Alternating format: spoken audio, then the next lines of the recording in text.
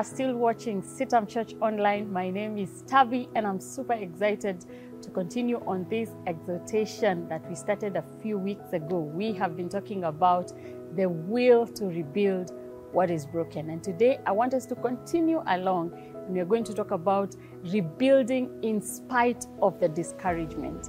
And you will notice as you read on the story of Nehemiah, the minute he decided that he was going to do something about the broken walls, that is when all kinds of opposition started against him.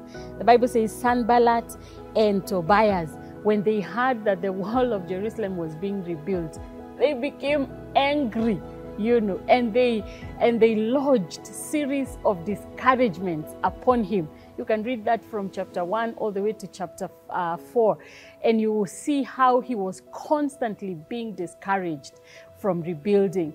Because sometimes when you decide that you're no longer going to live with the broken, and you decide that you're going to do something about what is broken, you will arouse all kinds of discouragement. But here is the thing.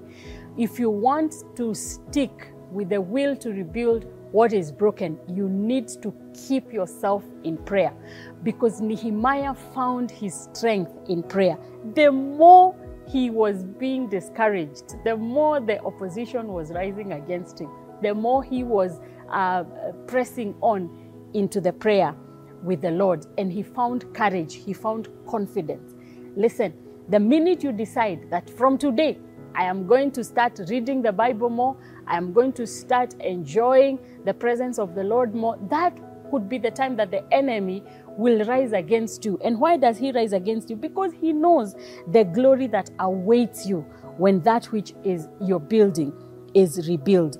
And so you need to remain in prayer and resist the discouragement of the enemy through prayer.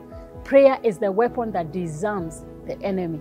And whatever it is that you're trying to do, rebuilding your mental health, rebuilding your hope, rebuilding your family, you may face discouragement. The way to remain with the will to rebuild and to fight off discouragement is to ensure that you are consistently in prayer. You are praying about the things that you are experiencing, because you will see from chapter 1 all the way to the time that the walls were rebuilt, Nehemiah was constantly in prayer. Prayer will not only give you the courage and the confidence, it will also give you strategies. It will give you favor with the Lord and with man. It will give you resources. You will be able to tap into the help of God, and you will be able to finish that which you have begun. So stick with prayer.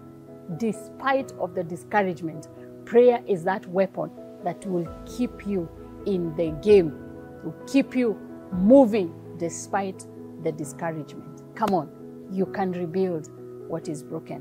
Don't give up. Don't abandon it. Don't look for something new. This one, God wants to show his glory through you so that you no longer be in disgrace. God bless.